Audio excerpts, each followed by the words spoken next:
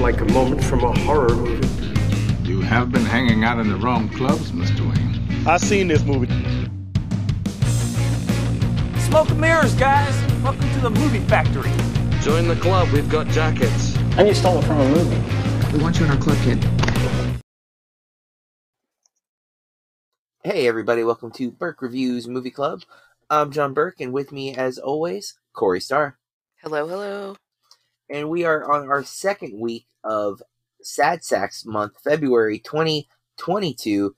And these are movies that feature a sad love story to some capacity. There's some sappiness in these love stories, because February we often go with love, or at least some kind of version of love, as we did last year with Love Antosha. How do you spell Brooklyn? I'm spelling it correctly, but it's not popping up as the first option. Wow. Oh. If you just search Brooklyn on IMDb, it's the fourth entry. Like, you get Brooklyn Nine-Nine, which I understand. You get Brooklyn Decker, a person. What? Motherless in Brooklyn, and then Brooklyn. Like, that's pretty wild that it took, I was like, wait, why isn't this popping up? Because it's not prominent enough, I guess. Was an Oscar nominee back in the day, but alright, whatever. Yeah, okay, I thought so. Just a nominee, no wins for the Oscars, but it was nominated for Best Picture. So, Corey, before we get into our review of Brooklyn, we like to chat and see how things have been. You've had an experience, and of course, we'll see what else we've been watching. Corey, you traveled, and you had lunch with a celebrity, kind of. Yeah, I left the state for the first time since July of 2019. Wow. To go to New Orleans with some friends, and on our way back, we were seated at a table, and I looked around my friend, and 5 or 6 feet away from us was Owen Wilson. Eating. Well, he wasn't eating. I think he only ate like 2 bites of his food actually when it came, but he was talking to like the employees there, and I think he was assigned like I don't know how celebrities travel, but I think he had like someone from the airline he was traveling with, like kind of walking him around and stuff. And they were talking. She talked to us. She was really nice. And he went to the bathroom or something and came back. I think he appreciated it. Was, I don't know. We were kind of torn on if we should say anything to him or not, and decided not to, just to give him a space and respect him. And he smiled and waved at us.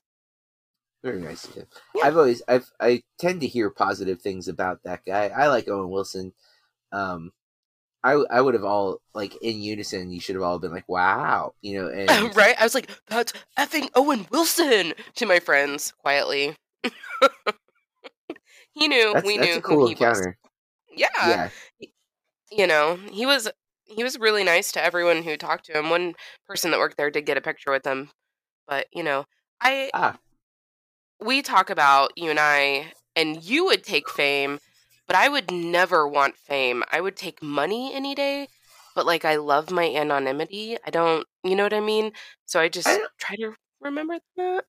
I like to be recognized, but I also like to be left alone. So I respect that you left him alone. Because, I'm as a teacher in a small community, you are kind of a celebrity. A lot of people know who you are, and or you've encountered a lot of people. And even if like you haven't taught all of the 1,500 people who come through my school technically every 4 years, right? Like they cycle through. Many of them know me because I'm the yearbook advisor or whatever. So like there's a lot of things that I'm involved in. So it's not uncommon for me to walk in a store and I hear people, is that Mr. Birkenfield? Or things like that, So it's as close to famous as I'm going to get local again. But especially because I've been teaching now for like 13 years just at the high school. So a lot of people know who I am. Not, in no way am I like, oh, people know me. I'm just pointing out, like, I've had that experience, and I don't know if I would be okay with it being like Owen Wilson level where people are like, oh my God, it's Owen Wilson. Yeah. And like somebody was walking, because it was like a sit down restaurant, and you had to be seated and stuff, and another passenger was just walking by, and he like stopped and was like holding his phone up like really high and trying to get a picture and stuff. Like it did take me a little bit to like, because I don't always look at the people around me necessarily, I guess. I would. You know? I wonder if I've missed people, like, because I've been in New York. Then like I'll see people post pictures of like Jay-Z on the subway. I'm like, I rode the subway a lot. Was I near anyone famous? Like, Fellow because passenger. I'm kind of an avoid the eye contact type of person. You know, I have headphones in and I'm looking kind of He had like headphones not in. down, but I noticed that in the picture that you did snap. Yeah, our mutual friend was like, haha, how's it earpods? You Yeah. can't hear the fans. But that was very cool. I shared that photo with Matt and Big Tuna because I was like, oh, look who Corey just kind of had lunch with. You know, had Yeah, to I was share. like, we had lunch with Owen Wilson. Hi, Owen. Yes, thanks for listening, Owen. We appreciate it. Of course, Corey slipped several business cards into Yeah. his hand, and also I heard you dropped a bunch in Nick Cage's mailbox. Yeah. Because he had the little slot on the door, and you were just like, "Here's a bunch of business cards." No, but I have nothing as cool as that to like talk about, so we're just gonna move into what we've been watching, and we'll get to our review of Brooklyn here just in a minute, folks. Did you have time to watch anything while you've been traveling? Well, I watched a lot of stuff while I was sick, and I did watch a movie on the way there and a movie on the. I watched some movies for sure. But I'll let you go first. Okay. I have been watching. I'm up to date on Book of Boba Fett. In fact, I just watched the finale about an hour ago. It ends stronger than it started, but I still have a lot of issues with this particular series, which was disappointing. To have issues with Boba Fett, but I'm hoping that I will continue. The show that has surprised me that I love is the James Gunn written directed Peacemaker, which is a continuation of John Cena's character from the Suicide Squad that came out last year. I've been so impressed with this show. There's 2 more episodes left for this season, and I'm very excited to see them. I'm also a little sad that it's going to be over because I'm having a great time watching the show. But movie-wise, I'm basically working between 2 filmmakers. I am trying to complete Steven Spielberg's filmography, which I only have like 6 movies left to watch from his massive, I think it's like 35 plus movies, but I've watched Spielberg films since I was a kid. So a lot of the big, the ones most people like adore, I've seen many times. I'm hitting a lot of the ones that I skipped either because it was too prestige-y for when I was a kid. Like, I always forget the Emperor one. He's got an Emperor movie, like Last Emperor, Child Emperor, something like that. Whatever that one is, I've never seen. But I've caught 3 of his earliest films. Duel, which is his very first film, which is a TV movie. Very cool. Not perfect, but definitely a worth checking out. The Sugarland Express, which is one of the most different Goldie Hawn performances that I've seen, as it's much more serious than I'm used to her being. And then I caught 1941, which is his kind of Dr. Strangelove military satire that was written by Robert Zemeckis and Bob Gale, who would then do Back to the Future a couple years later, script-wise. I didn't love 1941, but it is what it is. I've seen a few new movies. Death on the Nile, which isn't officially out until when you're listening to this, it's out. But I got to see that at a critic screening last week. I didn't love it. I don't hate it. It's just kind of mediocre to me. But I did stay and see Jackass Forever. Super funny. It also has a lot of heart, which was surprising to me. Like, I actually was like a little nostalgic and sentimental, and so were they. I felt like they were going to hit that. They definitely did, and it's a little gross at times. And like, they don't go as gross with like the poop humor that they've done a few times. There is some semen jokes that are going to be, it's not human semen, so which, not to say that I'm okay with like human semen either, but I'm just saying like it's a different level of gross when it's like just random animal stuff. But it is definitely not an appropriate film for all ages. There's a lot of male nudity in it, so if you're not comfortable with that, know that going in. But non-sexual, but still male nudity. So just depending on what your comfort level is. But I actually had I had a great time watching it. It was super funny. I was really, there's 5 new cast members, like official cast members, and there's a lot of cameos, so it's a lot of fun if you like the old Jackass type of stuff. Matt and I just released our episode of BAMP, where we're talking about Moonfall. Moonfall is the new Roland Emmerich film. You might know him as the guy who did like Independence Day and the 1998 Godzilla. That's pretty bad. Matt and I both think it's not a good movie, but we had a lot of fun watching it. So it's one of those type of things where if you don't mind it, like turning your brain off and just enjoying like a big bombastic, disaster movie, it's kind of fun. I forgot to mention though, one of my friends had her son's birthday. He's also one of my students. They rented out an auditorium at our Disney Springs AMC theater. Oh, cool. And so we got to see West Side Story. It was my second time seeing it, but Kathy hadn't seen it yet, so it was exciting because we came to the birthday party. It was fun. I've been to a lot of empty theaters in my time because I go to a lot of movies and sometimes people aren't in them. But this was the first time it was intentional. It was just like 6 people in a theater. And it was a cool experience because you can, everyone in the theater. It was very, comforting. And I don't know how much exactly it was, but my understanding is it's like somewhere in the $200 to $250 ballpark right now because they're still desperate to get people in. So they're like, yeah, we'll give you the whole auditorium. And I think you can bring up to 20 people, but nice. We kept it very, very small and simple, but it was a good time. And then lastly, the other director who I'm working through their filmography is Jane Campion, because I'm listening to the Link Check podcast and they're currently covering her films. So I just watched The Portrait of a Lady, which came out in 1996. I didn't dislike this one. It's probably my least favorite of hers post The Piano. No, that's not fair because that's like the second one after. I've already watched In the Cut, which I loved. Had not seen that prior, but that movie's incredible. Piano's incredible. Portrait of a Lady's like Nicole Kidman's really good. Barbara Hershey's really good. I'm not a big John Malkovich fan. I tend to find him to not be doing a whole lot of things that I think are good. That was the case in this as well. So, yeah. But that's what I've been watching. What about you? Okay. So Bill and I watched Last Night in Soho. Yay. And both really enjoyed it. Okay, good. That was your first time? Yeah. We missed it in theaters. On my flight, I watched Old, finally. Ooh. I liked it too. Yeah. I watched the Times Square Killer documentary on Netflix. The woman in the house across the street from the girl in the window, I think. Something like that. Yeah. So the kind of parody satire TV show of all of those mystery female-led movies and shows. Mm-hmm. Crimson Peak. I rewatched a lot of things because I was sick and I don't know, so I can fall asleep. And if I miss anything, I'm not mad about it.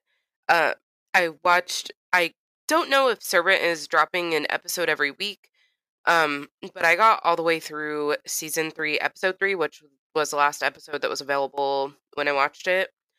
I watched most of Blue Bayou, and I really like it. Alicia Vikander is great. The whole cast is really good, but I didn't get to finish it because my flight was over, and I have a complaint. I will never understand why just a digital copy of a movie costs more than a physical copy that comes with, like, the download and stuff too on Blu-ray.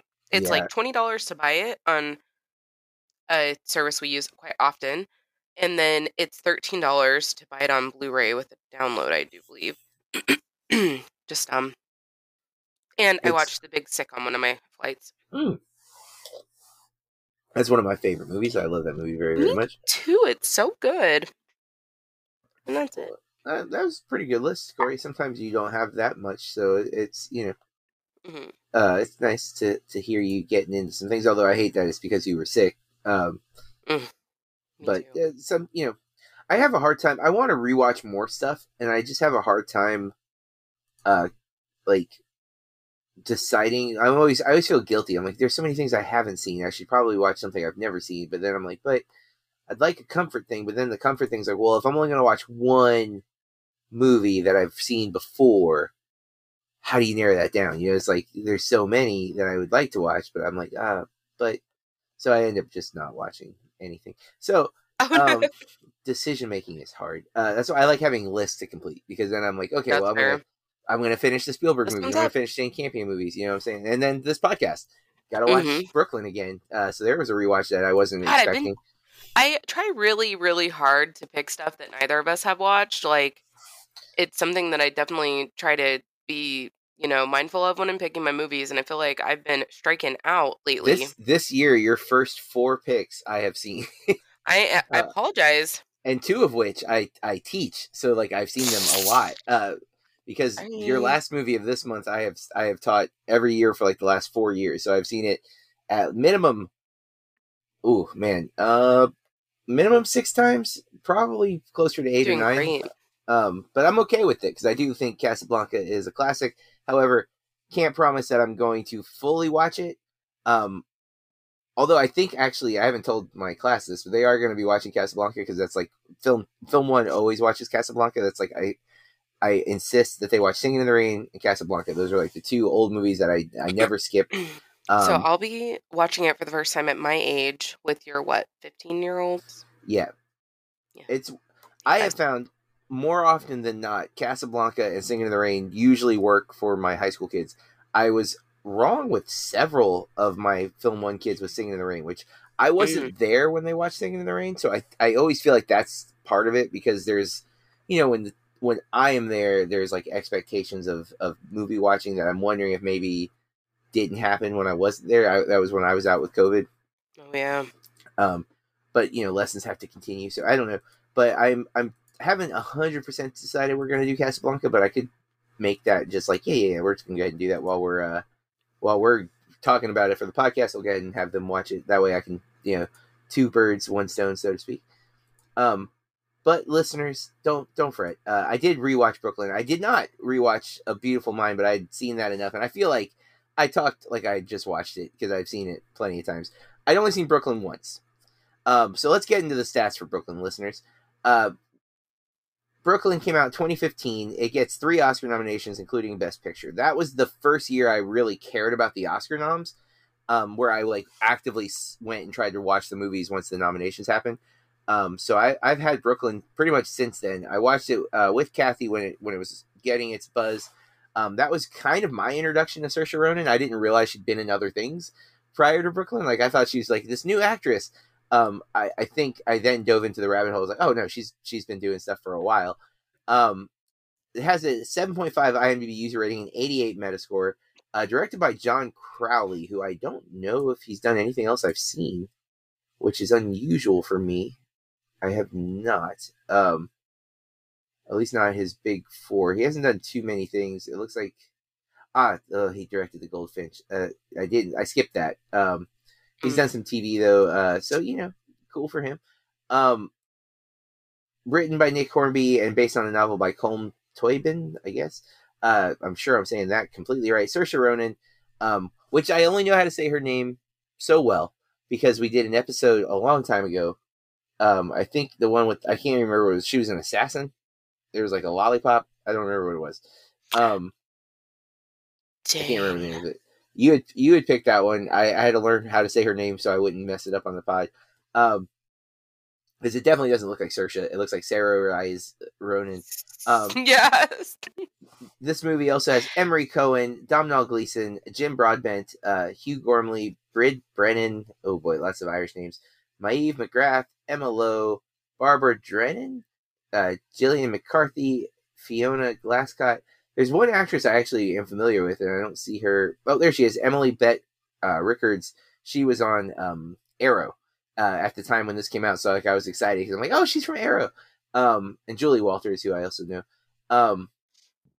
Corey picked this as again, it's a sad love story. An Irish immigrant lands in 1950s Brooklyn, where she quickly falls into a romance with a local. That would be the guy's name is Emery Cohen. He plays Tony. When her past catches up with her, however, she must choose between 2 countries and the lives that exist within. That's where the sad sack portion of this movie kind of falls into it.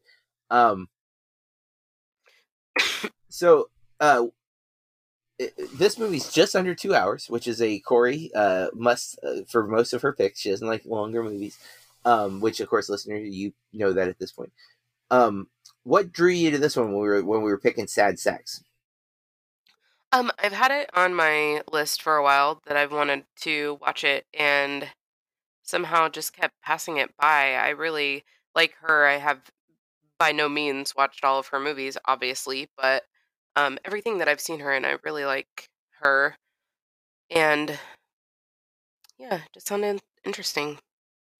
Yeah. I remember when in 2015 I was still kind of entering into the film viewer that I am now, where I'm much more open to all types of movies. Where like in 2015 I was still kind of in my niche. I like stupid comedies, I like action movies, and that was kind of the gist of it.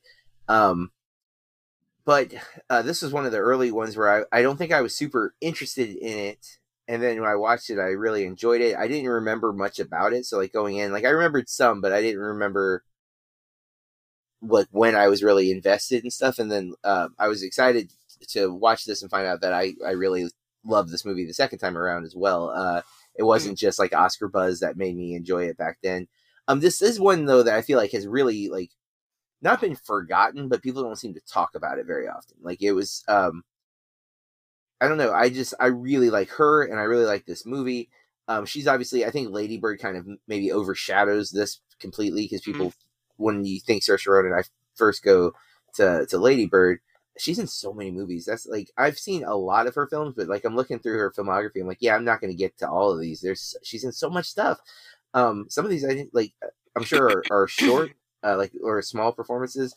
I haven't loved every movie. I didn't love Mary Queen of Scots like at all. I was very bored by that movie.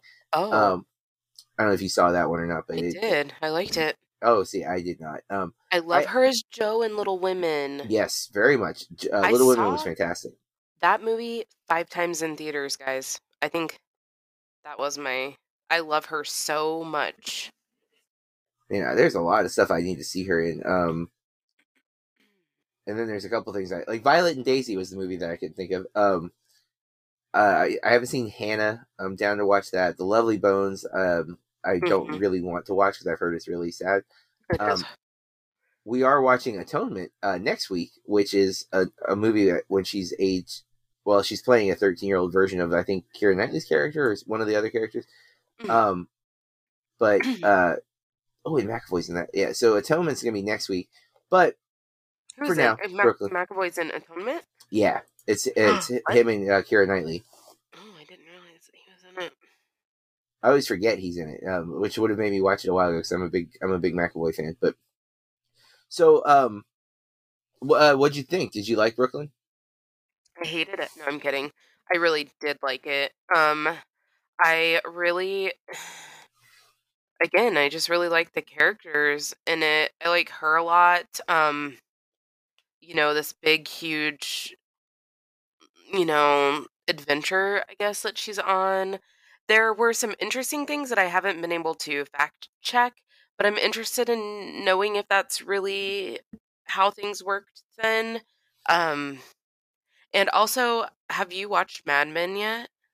Nope, sure have not watched Mad Men. I'm forgetting her name, but the woman that seems to be her manager, in the department store, she plays Megan, I believe. In Mad Men, she's in there quite a bit, and I haven't really seen her in anything else, so I liked seeing her in a different role. I think I might have seen her in like one other role. She's a good actress. I just don't feel like I see her in much. Yeah, and I like the love story.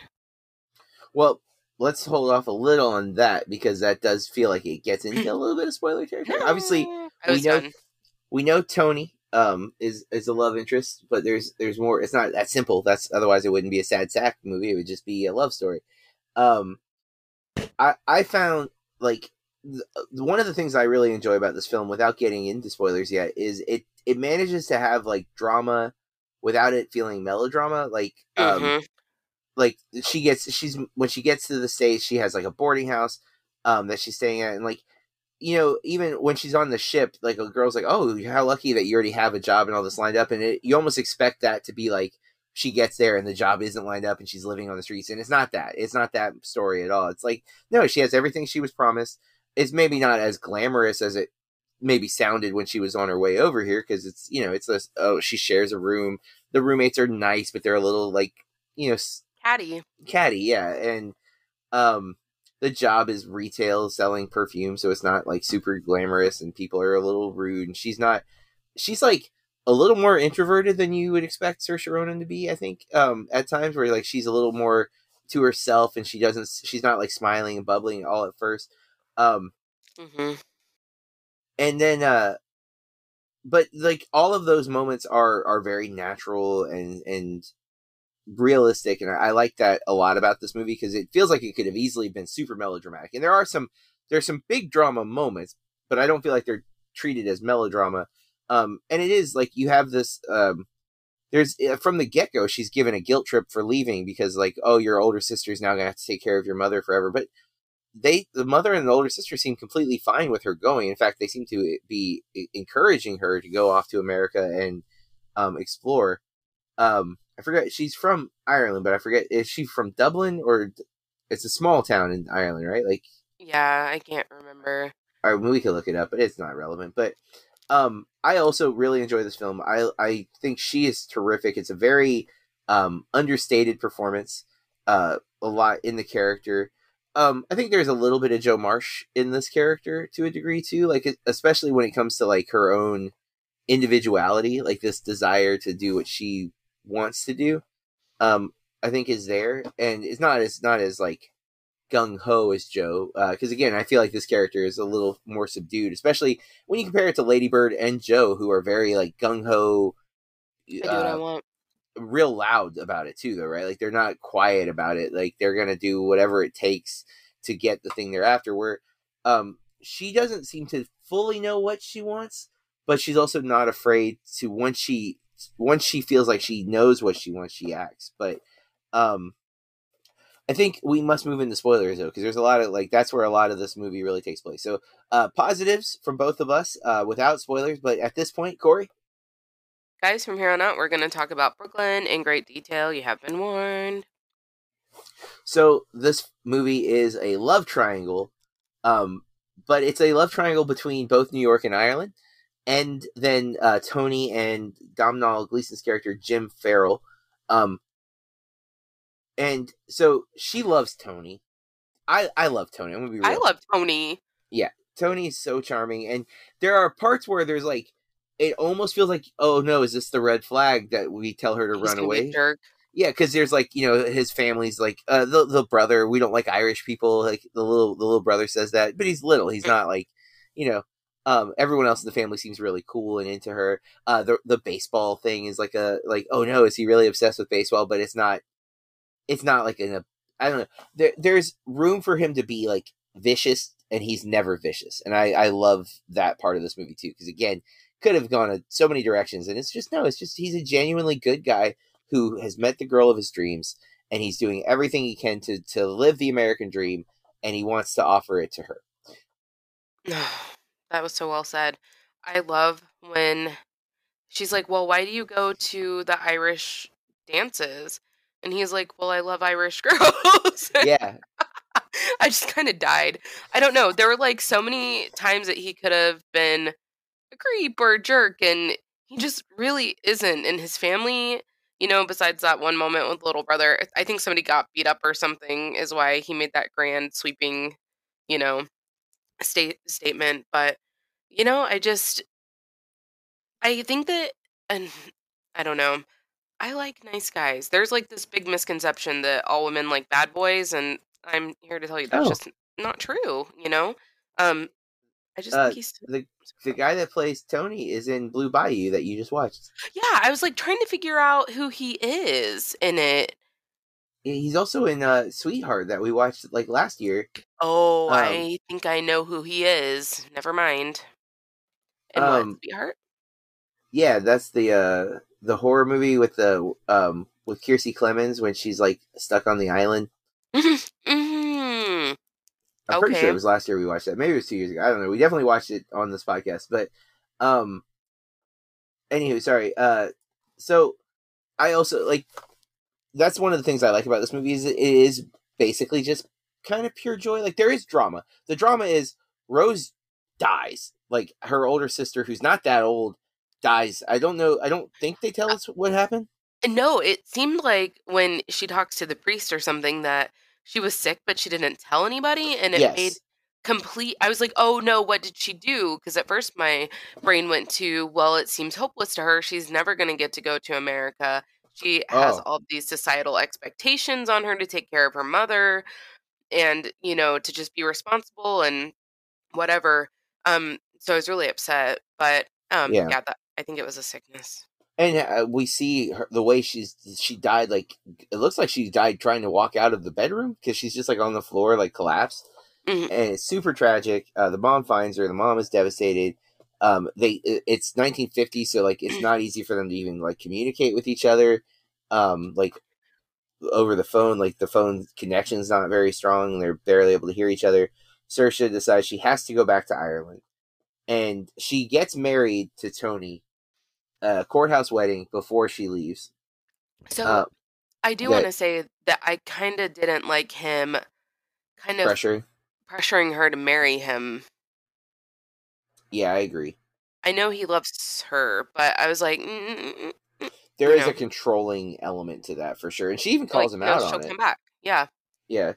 Um, and I think also in the 50s, and I believe she's Catholic based on the priest and all of that, right? Like that's Mhm. and so we know I know from Sing Street that in the 80s Ireland divorce was illegal.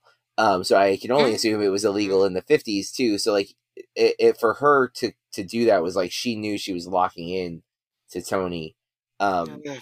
Because even like obviously it's in America, so like I mean divorce was still pretty uncommon I think in the 50s in America from my understanding of it. I was not alive then. But her Catholic upbringing in Ireland, she divorce would not have been something she could even probably think of. You know what I'm saying? Like if she's like God, committing to a marriage, like she's committing to a marriage. dude, all of that just makes it not sound very appealing to get married. No, yeah, that it's not like it's not something you can end. Um, but so yeah, they get married. She then goes to Ireland again, which is not an easy trip. Which it allows for this mirror thing because when she's going to America for the first time, a girl she is roommates with has is returning to America after having come back, and she expresses regret and like I'll never come back again. It's really the ship is a burden, and she's kind of like the Yoda to her on the ship. She befriends her. She's very sweet, and then gone. I kept waiting for her to come back, and she doesn't come To be back, a and it's friend. but uh which again I guess makes sense because like it's New York City and there's no cell phones, so it's not like you can just easily be like, yeah, we'll meet up again. It's like nope. Mhm. But so when she goes back to Ireland, she meets up with one of her friends, and that's when she meets Domhnall Gleeson's character Jim Farrell, who at first she's rude to because he's like a rugby player, and he's not being rude, but he definitely like he kind of is like, man, she's really being kind of mean right away. But they develop a bit of a thing. Um, I don't know. I was doing some other stuff while I was watching this time because I'd seen it before, but my memory was there was more to their relationship than what I witnessed this time around, unless I just like zoned out for major moments. But um, I the mean, slow dancing and, mhm. I mean, it Well, never it's got definitely like there. It's very clear I she's into him, and he's obviously into her. I think he even think like offers to marry her if something like that. oh, if he asked he something like if he Yes. asked her to stay, he knew that there was another question that would be expected as well, and he was ready for that too. Um, I I think that it I don't know. When you move far away from home and you go back, sometimes you have rose-colored glasses, Yeah, definitely. and you're like, like even when they go to the beach and she's talking about when they go to I don't remember Coney Island, wherever I don't know, wherever they went to the beach when she was living in New York and it's like so crowded and there are just lots of people and she forgot that it's so peaceful on the beach there.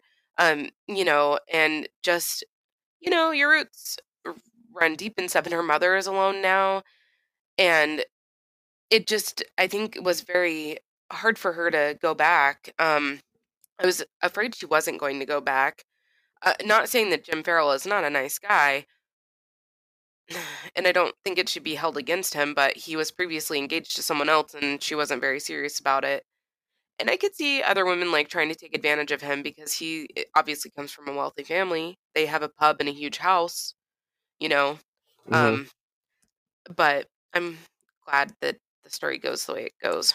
Well, it almost like when she gets there too, because she takes her sister's bookkeeping job, which is something she was learning to do in New York, and she just kind of like almost is like forced into just being Rose. Like Rose has died now, you must take her place, and she clearly wants to, and there's some sense I think of social obligation because of the mother, and and everybody knows everybody. Everyone knows everyone, and it feels comfortable, like coming back, like it's rose colored glasses, but it's like, this old pair of shoes that like it knows it forms to your foot, but you also know like, yeah, but these aren't good anymore. Like just because they fit comfortably doesn't mean this is what I should be doing.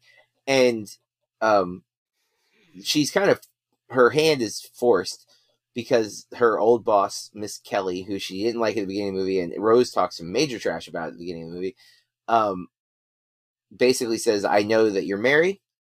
And she's like, yeah, you know what? I forgot about how this feels. Like this, being here, it's awful.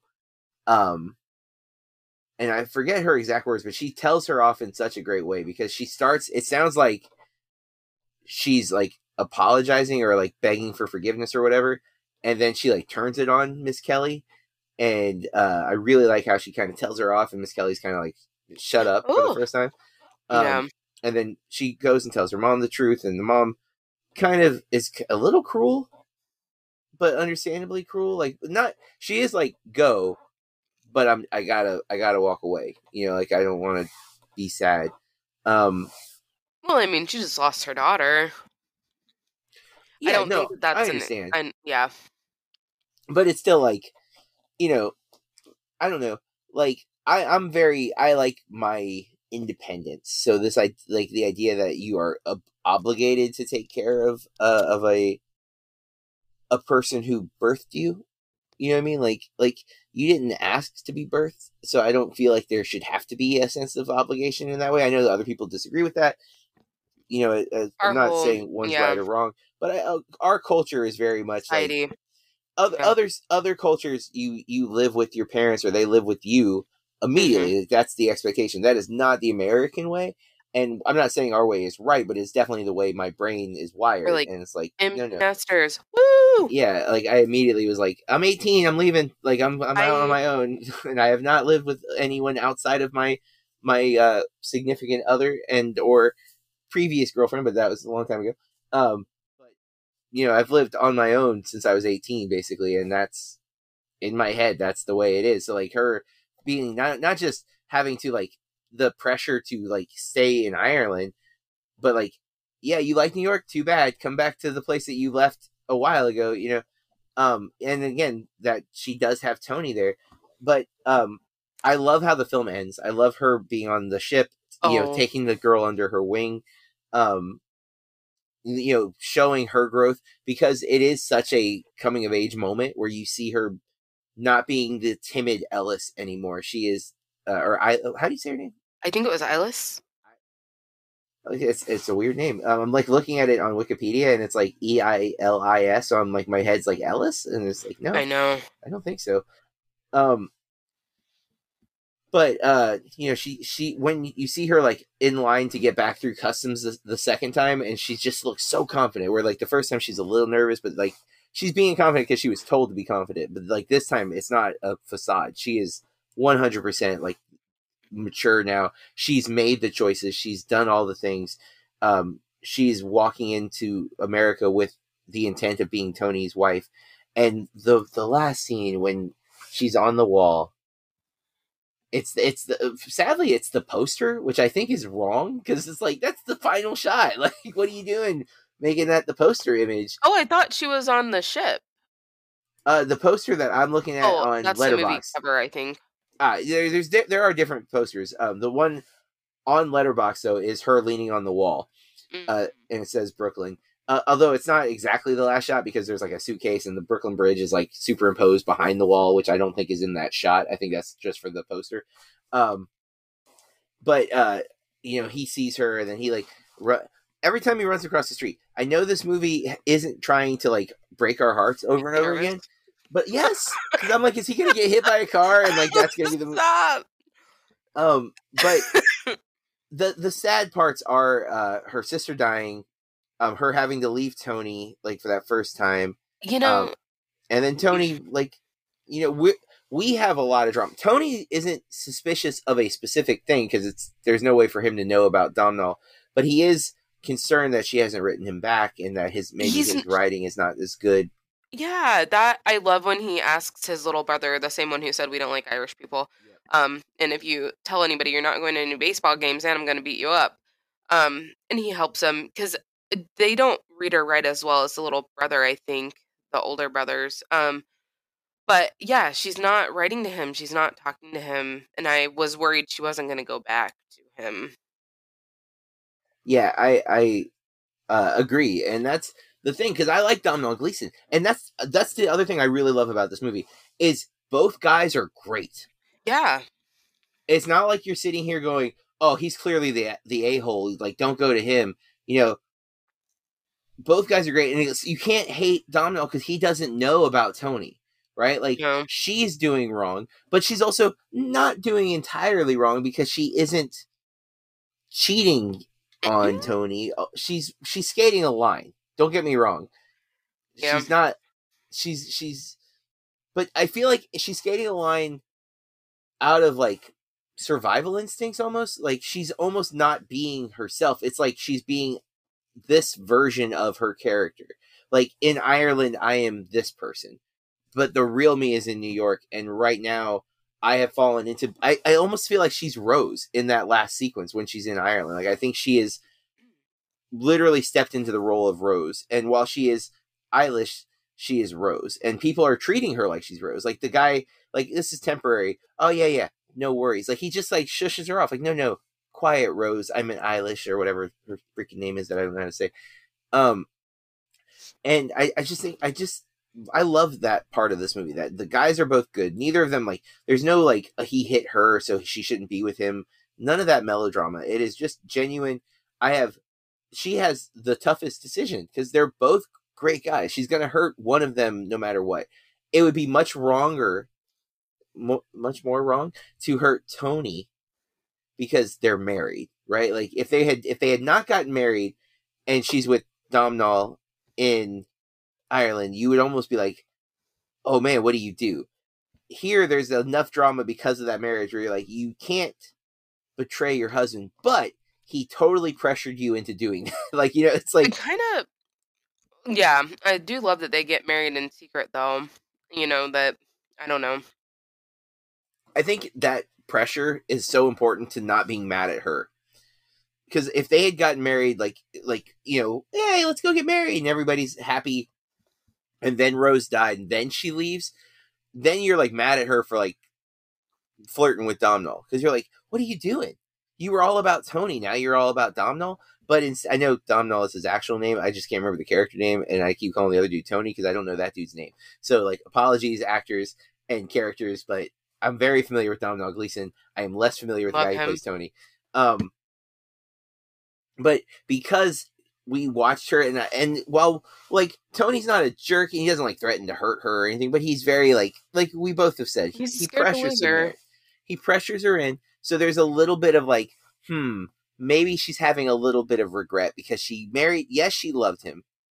Yes, she wanted to marry him, but she wanted to wait, and he kind of was like, you better not wait, and so she did, so you're, like, I think you're a little more forgiving of her indiscretion, again, even though she doesn't cheat, just the flirting, just the hanging out with Domhnall, like, you're like, well, he did kind of pressure her into it. So, like, you're able to forgive her, I think, instead of have that, like, this, anger at her that you could have had if she was, like, actually cheating. So, real quick, before we wrap up, I'm skimming on Letterboxd, and I love this guy's review. The reviewer's name on Letterboxd is Silent Dawn. But it's basically, like, him reacting as he was watching this. And it's like, hopefully this is good, he says out loud. Presses play. 20 minutes pass. I'm surprised at how sweet and endearing this is, which is totally how I feel about this movie. 40 minutes pass. Oh, this is just delightful. Agree so much. 30 more minutes pass.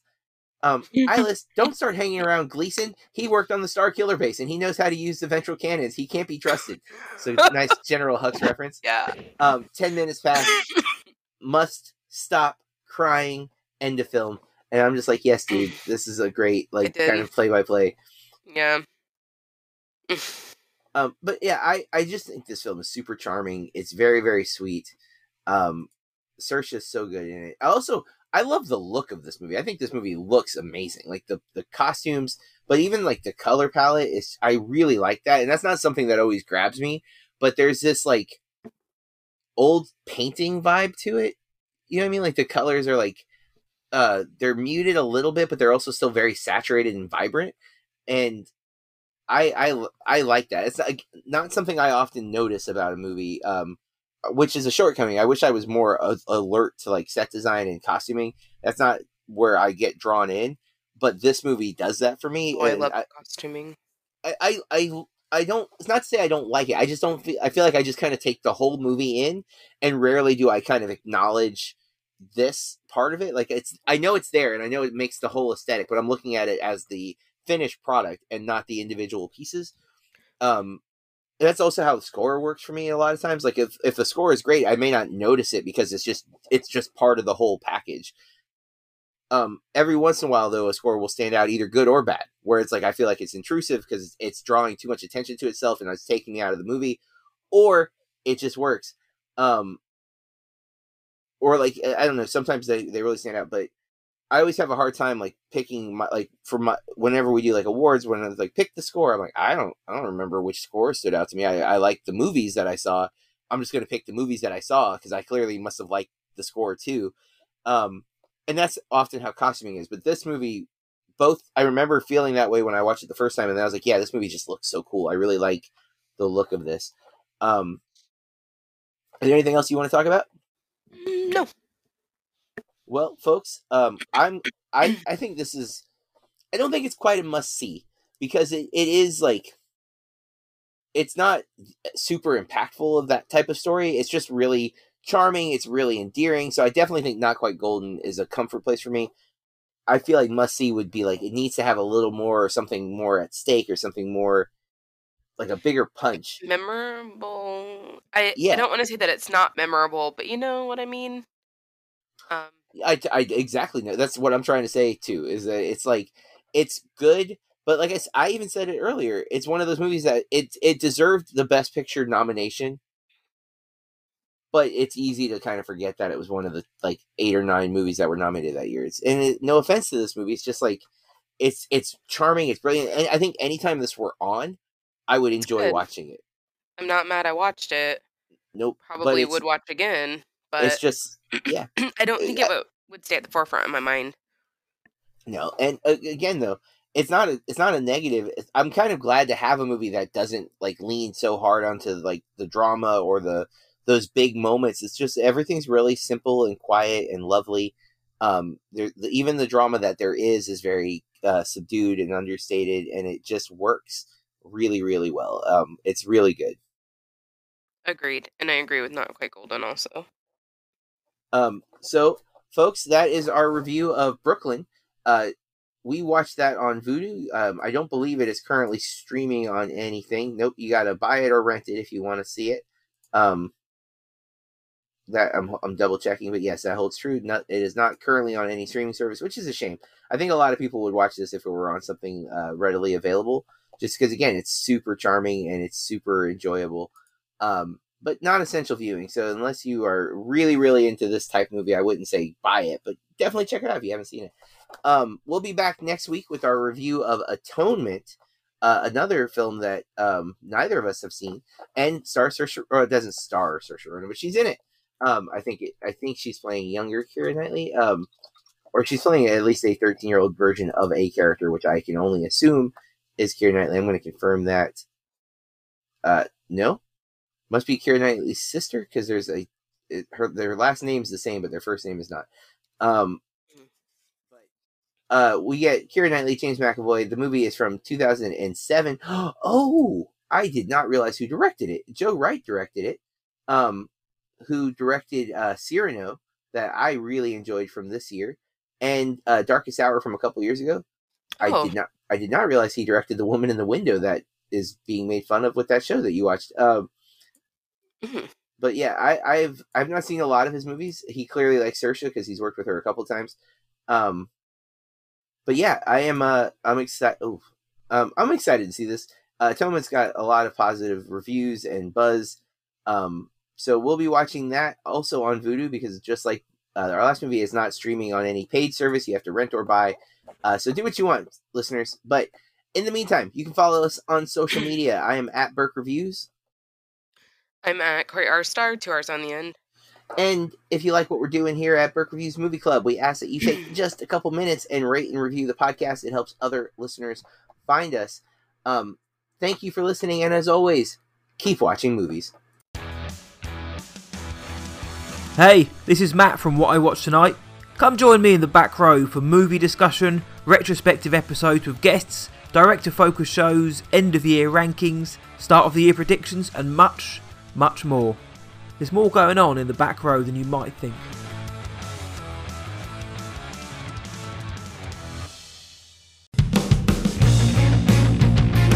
This has been a Burke Reviews podcast. BurkeReviews.com.